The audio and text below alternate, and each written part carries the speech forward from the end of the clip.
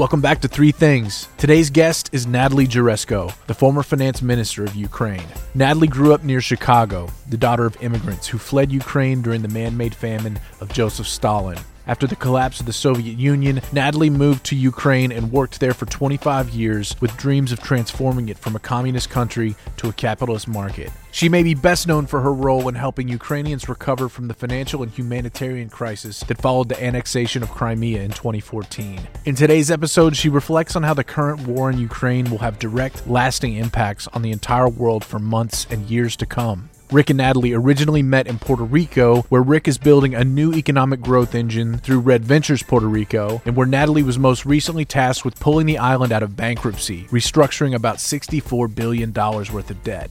This conversation was recorded in front of a live audience at Red Ventures, and trust me, by the end, there was not a dry eye in the house, where Natalie reminded us of the tragic realities of war, but more importantly, the power of resilience and hope. Inspired by her words, Rick made a personal commitment to use his platform to help make a difference. This is Three Things with Natalie Jaresko. Natalie, welcome to Charlotte. Thank you for having me. I collect a few things, one being bad wine, but another one is great friends. And it is interesting because sometimes it takes a period of time to build a friendship, and sometimes it's an instant friendship. And Natalie and I have some very good mutual friends in common, and now as part of our, real investment in Puerto Rico, they say, you have to meet Natalie. And it wasn't all but 6 months ago that, we met at your office, and 10 minutes into this, I'm like, holy cow, Puerto Rico's so lucky. And an hour into it, it's like I have a friend now for life. And we've had lunch a few times, we met a few times, so first of all, I just want to tell you thank you for being a friend, and thank you for being here. It's an honor. Thank you. Thank you all for having me. Thanks for the invitation. So you and I had lunch, about 6 weeks ago. And I came to lunch to learn more about the Ukraine war. I believe that one of my responsibilities as a leader is to have a perspective on a lot of things that may affect us short or long term. And I got to tell you, Natalie, I left that lunch completely confused because, I had told a story in my head that Putin wasn't crazy enough and that he was negotiating and that he was doing all of this to extract maximum rent and that he had so much leverage. And you're, no, he's invading and it's a done deal. And this was a week before it happened. And you have friends in Washington, you have friends in Ukraine, you have friends everywhere, right? So I have learned now to only ask you about Ukraine, and everybody else is full of BS. So, I know that it is not what you wanted and has been a horrific month. And maybe let's start with the question that I think everybody has in mind, which is, where are we in this horrific chapter in humanity? So I think we're at an existential point in terms of the world that we've gotten used to after World War II. And we built a world after World War II that was theoretically supposed to stop those world wars from happening, that was based on principles and laws and agreements that borders would be borders, Helsinki principles, and a UN charter, that we would have a place to gather to make decisions as a world rather than resort to violence. And there have always been exceptions, but we somehow got through the Cold War without a hot war between nuclear powers, and everyone thought in 89, 90, 91, end of the Berlin Wall, end of the Soviet Union, that all of a sudden, it's working. That globalization of markets was going to be a stronger pull towards democracy than anything else. And if we just traded enough with China, if they understood the value of entrepreneurship, they would become democratic. And I think we missed a point there. And what we're seeing right now is an autocrat, Putin, who's basically said, I don't believe that liberal world order works. I don't care about it. I don't need it. And, I'm having none of it. Do what you will. Do what you want. I want this territory. And I want NATO to step away from Poland, from the Baltics. Forget Ukraine. That's secondary. I want a different order. I want what we had 30 years ago. And if you won't give it to me, I'll take it. And it's existential for Ukraine because Ukraine's entire existence, the existence of a country and a language and a state and a nation, depends on the battle right now, on defending. They will be wiped out, literally, not figuratively, but literally, if they don't fight. And so, although it looks like, and you called it a conflict, it's a war, it looks like it's between two countries that are really far away. But it really is between two systems, between the liberal world order that respects tolerance of religion, tolerance of ethnicity, tolerance of sexual orientation, and a system that refuses all of that, absolutely refuses it. And I think we have a lot to lose if the autocrat wins in this case, a lot to lose. You know, a lot has been written about how unsuccessful, at least this first wave of the Russian invasion and the Russian war that brought to Ukraine. Tell us about the Ukrainian spirit. I think Putin misunderstood from the very beginning who the Ukrainian people are. Again, his theory, he published it in an op-ed, in an essay a year ago, was that there was no difference, that they're all the same people. We're Slavs, and therefore, you know, kind of like Spanish-speaking people, you're all the same. And you're not. And for hundreds of years, Ukrainians have tried to maintain culture, tradition, language, state against a Russian empire. And so he thought it would be 3 days. He thought he'd be greeted with flowers. He thought people were waiting to be freed from what he called a Nazi regime led by a Jewish president, so the whole thing is a bit bizarre. And they did the exact opposite. Ukrainians are fighting with every strength that they have, every breath that they have. You know, elderly women are laying down in front of tanks, going up to soldiers. The story you probably all heard, you know, an elderly woman going up to a Russian soldier and stuffing sunflower seeds into his pocket, saying, at least when you die here, flowers will grow on the land that covers you. It's existential. Again, there's only one way to look at it. It's existential, and Ukrainians are fighting with, yes, the support of the West. For the first time in Ukrainian history, there's, you know, democratic countries, and I say West. What I mean is democratic countries, because we're getting support from Australia and New Zealand. Singapore and Switzerland have joined sanctions. It's much broader than just the EU and the United States and Canada. And so there's a better chance than ever to win. But at the same time, they feel left behind, frankly, that it's up to them alone because NATO has chosen, possibly for good reason, to stay out and not to provide a no-fly zone, for example, to protect them from missiles and bombs. So they feel like they have to do it. If not them, then who? And they have been pretty successful on the ground. A couple cities have been bombed to smithereens. People have been surrounded like in a medieval siege and starved to death, denied water, electricity, heat in the middle of winter. The last cynical part of it is he came to save the Russian speakers. Ukraine is a multilingual country. And he's killed mostly Russian speakers in the east, north, and south. So it's painful to watch. Without air support, without air defense, you know, you can just keep raining missiles. There've been over 1,000 missiles in 30 days, in 29 days, 1,000 missiles. That's hard to defend. And you told me last night that you think it's going to get much worse before it ever gets better, if it ever gets better. Why do you believe that, Natalie? Well, I think we should believe his words. I think if there's a mistake we've all made is that we never listen to what he says. He's been very clear. About 10 years ago, he did a speech at the Munich Security Conference, and he said his enemy was the liberal world order, and he was going to destroy it. Then he invaded Georgia, the country of Georgia, in 2008. Then he invaded Ukraine in 2014.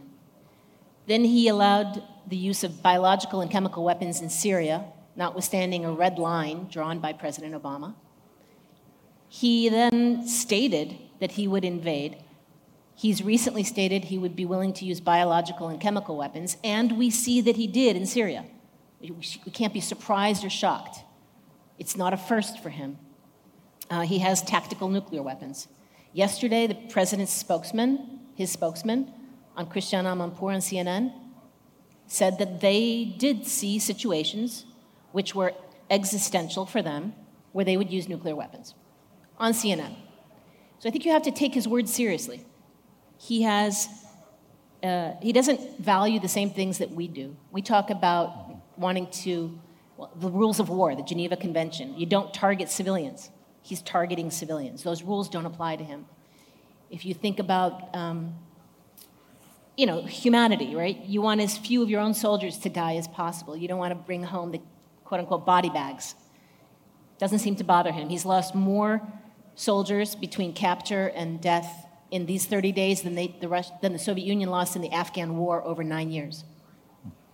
Doesn't seem to bother him. He's recruiting Hezbollah and Syrians to come join. So if you don't care about the human element, then I think the equations, the choices that you make are very different than the logic any one of us would use, not wanting to harm humanity. What gives Ukrainians then the best chance of winning? That's not happening. More military support. The way I would say it is, if you're not going to do a no-fly zone, and that seems to be the decision, then give us everything else you can. So that means more military support, whether it's Patriots or Javelins or S-300s, whatever air defense support the world can give. More sanctions, stronger, broader, deeper sanctions, with the intent of putting pressure on the elites and the average citizen to put pressure on him, because he's the only man that can stop this. And I think the business community has a role. I think the business community needs to say, if China goes this way, we would have to divest. Russia's already gone that way. Everyone ought to divest. And they ought to divest now. And if they don't divest, then we as individuals ought to be boycotting the companies that are supporting, through their taxes, the financing of this war. These are war crimes. President Biden has said it. It seems symbolic, but it's more than symbolic. I think you're building a company here that has a very strong ethos, a very strong set of morals and ethics, and you're trying to create a better world. Don't we want, in some part, for all business to do that? So I think we should shop and invest in companies that have some set of principles. Natalie, I know that you have been pleased, surprised positively in many ways as to how NATO has come together faster than others thought, how some of the things have happened, but yet it just seems like not enough, and it's bureaucracies, processes. What do you hope happens that is not happening, that will save lives, that will restore Ukrainian integrity as a country? So President Biden's been an incredible leader. He has really united democratic countries. Without him, I don't know where we would be. European countries have come along. Germany has changed policies that have been in place for 70 years, increasing their own defense budget, providing weapons to Ukraine. And that all happened, over the last 3 weeks. So there's been a lot of change. The challenge is that it's not fast enough to save lives. And so what I would want a massive commitment to air defense. Ukrainians are willing to defend themselves. They're giving Russia, the second largest army in the world, a run for its money on the ground. They just don't have the air defense. And so I would hope that if NATO can't do it, because that would mean World War III, then NATO could agree to let individual members, either together or alone, participate in that air defense, participate in potentially humanitarian missions.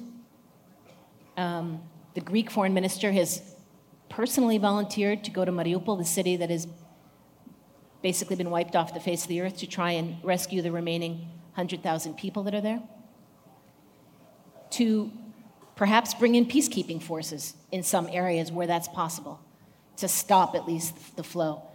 If individual countries, Poland and Finland, or Poland and Romania, or some combination want to help, that they would be given the green light to go ahead and help.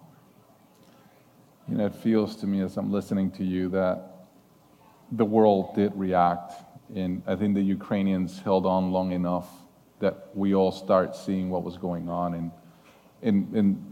But I'm afraid that it will start being kind of yesterday news for many people. And that the pressure we need to put on our leaders, on our companies, which is what you're so focused on doing right now, can relent. You know, the fact that there's 100,000 people trapped in a city with no water, no food, and it's going to get worse. It's just hard to fathom. They cut off a second city today in the north, and it's a clear strategy. And so, yeah, there is a challenge. How do you keep this in the press? The press cycle in the United States and elsewhere is pretty rapid. It's amazing we've gotten this coverage for this long. So you have to always it's unfortunate, you have to make a big deal out of horrible things in order to keep the coverage. So a couple weeks ago, Russia bombed a nuclear reactor plant. There are 15 nuclear reactor plants in Ukraine. The largest nuclear reactor plant in Europe was bombed by the Russians. Luckily, the wall of the reactor didn't crack, or you would have had a nuclear accident 10 times larger than Chernobyl, 1986. And that would affect Europe, because those plumes don't stay in one place. And so we have to make a big deal out of this nuclear threat, because that's something people listen to, they hear it. Recently, as the Russian troops go through and decimate towns, there's a lot of rape going on, wartime rape, and kidnapping of journalists, torturing and kidnapping of journalists. Those are all themes that are horrible, they're horrific. But given the way the news cycle works here, you have to really raise them to the attention of people, because journalists will report on other journalists being tortured. And you've got to keep yourself at the top of the news. Again, it's unfortunate. If Putin uses biological or chemical weapons, we're certain to rise to the top of the news cycle again. You don't want that to happen, but you also want to keep everyone's attention. President Zelensky, who, I'm sure a month ago nobody knew who he was, and now everyone has watched it on Netflix, I'm sure. If you haven't, they've put it back on Netflix, his show, his comedy show. He's spoken to every parliament. He spoke to the Congress, he spoke to the UK Parliament, he spoke to the Knesset. He's been trying to speak to each leadership to engage them.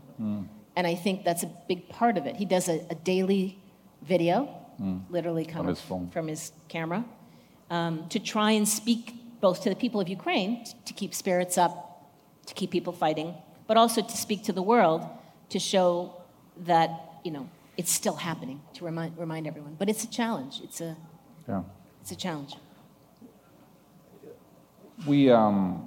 Is there any chance of some level of inside job in Russia where, the military leaders, which probably is where they need to go from?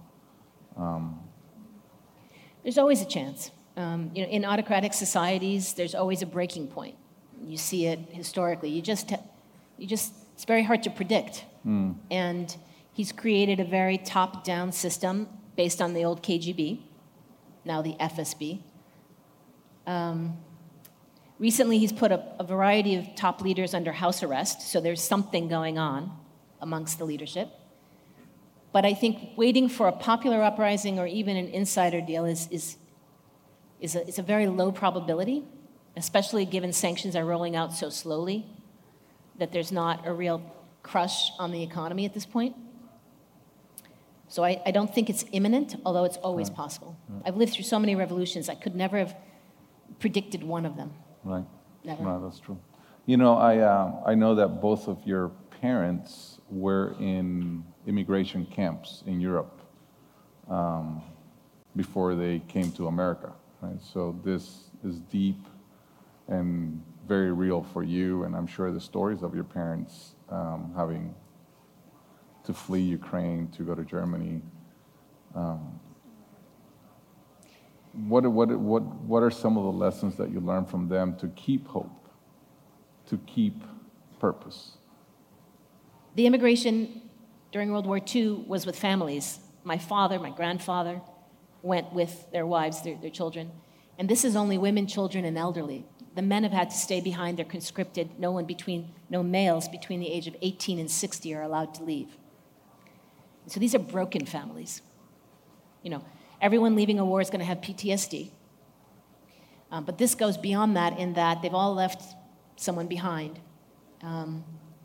So how do you reestablish a life when your husband, brother, father are still back there? It's a much greater challenge than even, I think, what my family went through from that perspective. From the other perspective, people are thinking of going home, whereas my parents, it was the Soviet Union after World War II. They could never go back. It was communist, and they could never go back to a communist country. So there's the positive that we can try and give them hope, that we're going to rebuild, that the war will end, we will rebuild, and you can go home. Right. But it's a very challenging situation in that 10 million people are expected to flee. That's just, 2 million have already fled to Poland. And Poland is like unable to fit another person into their homes, their hotels. There's nowhere to stay. 10 million people is going to really overwhelm Europe. It's economically overwhelming. You've got to put them into schools. There's language barriers. I mean, it's a major, major task, and I think it's going to be a slowdown in the European economy for sure as a result. And the repercussions of this are not just going to be oil and gas and all the things that the repercussions of these are so much deeper given how much of the world gets fed by the Ukrainian lands. Why don't you tell everybody, the biggest fear you have in terms of, not the biggest, but something no one is talking about, but it's something we're all going to have to deal with. Ukraine is the second largest exporter of grains taken together. Number 1 in sunflower oil in the world, number 4 in wheat, rye, barley, you name it. And the ports are all blocked. There's very little planting going on, as you can well imagine, although they're trying to inspire someone in the West to plant. And 400 million people get fed by Ukraine's exports. Those 400 million people tend to be in Northern Africa and the Middle East. And so countries like Ethiopia, Eritrea, Libya, who already, many of them, are on the verge of hunger often, famine, hunger, will have no access to Ukrainian foodstuffs. And it's not tomorrow, but it's the next marketing season. So that means this is going to carry into, the next winter. And then something people don't think about, but 90% of the highly developed neon that goes into semiconductor chips manufacturing, 90% of it comes from Ukraine. So you've seen fuel prices rise. You're going to see food prices rise. Semiconductor, which we're already having supply chain issues, right? Post-COVID, is going to be even more complicated. There are many things like that. Ukraine is the 12th largest steel exporter. Russia is the 5th largest. Together, that means steel prices increase. That means construction of homes, right? It's going to have major knock-on effects, which is why the urgency is so important. You kind of go back when you talk to people in Washington, if they think, we'll just give it another few months. The president said that, we'll just give it another few months. Aside from the moral issue of thousands of people dying every day, the world is going to pay a much higher price the longer this goes on. And then the cost to all of us will be so much higher. In this developing countries, the reality is not that you say, okay, well, let's reroute some wheat. There's no routes. There's no ships going. So it's not like you can rebalance the distribution. There will be no food in big chunks of Africa and the Middle East come a year from now. And I want to touch on this for a second. Last night, as we talked about this, I said, well, is there a settlement? Is there a negotiation here possible? Does this lead to Crimea and whatever territory is becoming part of Russia, and the Ukrainians swallow hard and say, you know what, this is not what we want, but we prefer to rebuild and have our freedom? And President Zelensky has said, hey, we want to be a part of NATO. NATO doesn't want us. And he's been very clear on that. You reacted very passionately that is very unlikely to happen, a negotiation and a settlement happen. Tell us why. it's not that I don't want a peaceful negotiation. I do. I'm not a warmonger or anything. I don't want you to misunderstand. But when you've been fighting for hundreds of years, and right now you're, as I said earlier, best placed to potentially win than you've ever been in your 1,000 years of history, and you've lost this many people, and it's been so horrific in terms of the targets and civilians, to then agree to give up territory would just not be acceptable to the Ukrainian people. They didn't lose this many lives in order to go back to the status quo pre-war. And at least at this stage, when they still believe they can prevail, and I believe they can prevail, unfortunately at a high human cost, but prevail, they're not ready for that. And so if President Zelensky were to say neutrality is okay, he would have to have a referendum. It would be a change in the constitution of the country. And I don't believe they would vote for it. Remember that the people who stayed to vote, you've got this always the thing, people who stayed to vote are staying to defend the country. Their ability to vote for something like that is barely minimum. I don't believe it's possible. And the president couldn't remain president if he tried to force it. So I think there are ways to settle this, but they don't involve giving up territory, and they don't involve trusting the promises of Putin. You'll hear Zelensky talk a lot about security assurances from third parties. Mind you, in 1994, Ukraine gave up the third largest nuclear stockpile in the world voluntarily in return for security assurances from Russia, the United States, the UK, and others. And those security assurances have been worth zero. So Ukrainians have kind of learned the hard way that whatever assurances you're going to get, they have to be more than just somebody's signature. So they're going to negotiate hard. And that makes this negotiation very difficult. And think about all the countries that have the means to obtain nuclear weapons, but have agreed to be protected by others with nuclear weapons, and you're sitting there going like, this is what we're going to do. I think the proliferation of nuclear weapons across the world is going to increase because it's the only real deterrent right now. And if Ukraine had nuclear weapons, it'd probably be a different situation now. President Zelensky was the most unusual character to be the president of a wartime, right? The way that he rose to power, even his reputation early on, to the outside world, he has proven to be a master communicator, a master leader. What have you learned from a leadership standpoint watching him? His commitment to his people, his willingness to stay with his people, to live through the same thing they're living through, to experience the war, even though he could have left. His willingness to speak to the people, even when he's, you can see sometimes he's exhausted beyond measure, but he realizes that they need his leadership, they need his voice, they need him to be there for your team, to be there for your people, to share that experience and not walk away even when you can. To show that courage, I think, means everything. His quote will live forever, "I don't need a ride, I need weapons," when was asked if he wanted to leave the country. So to close this out, I think this is a really heavy topic, but an important topic.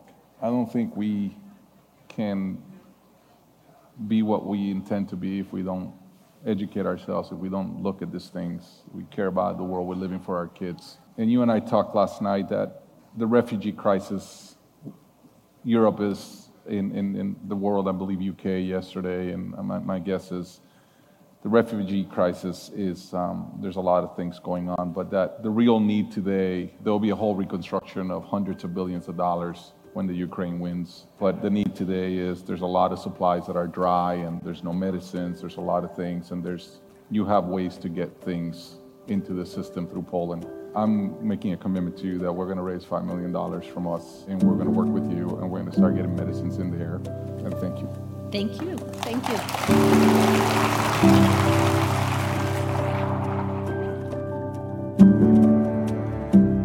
Thank you, Natalie.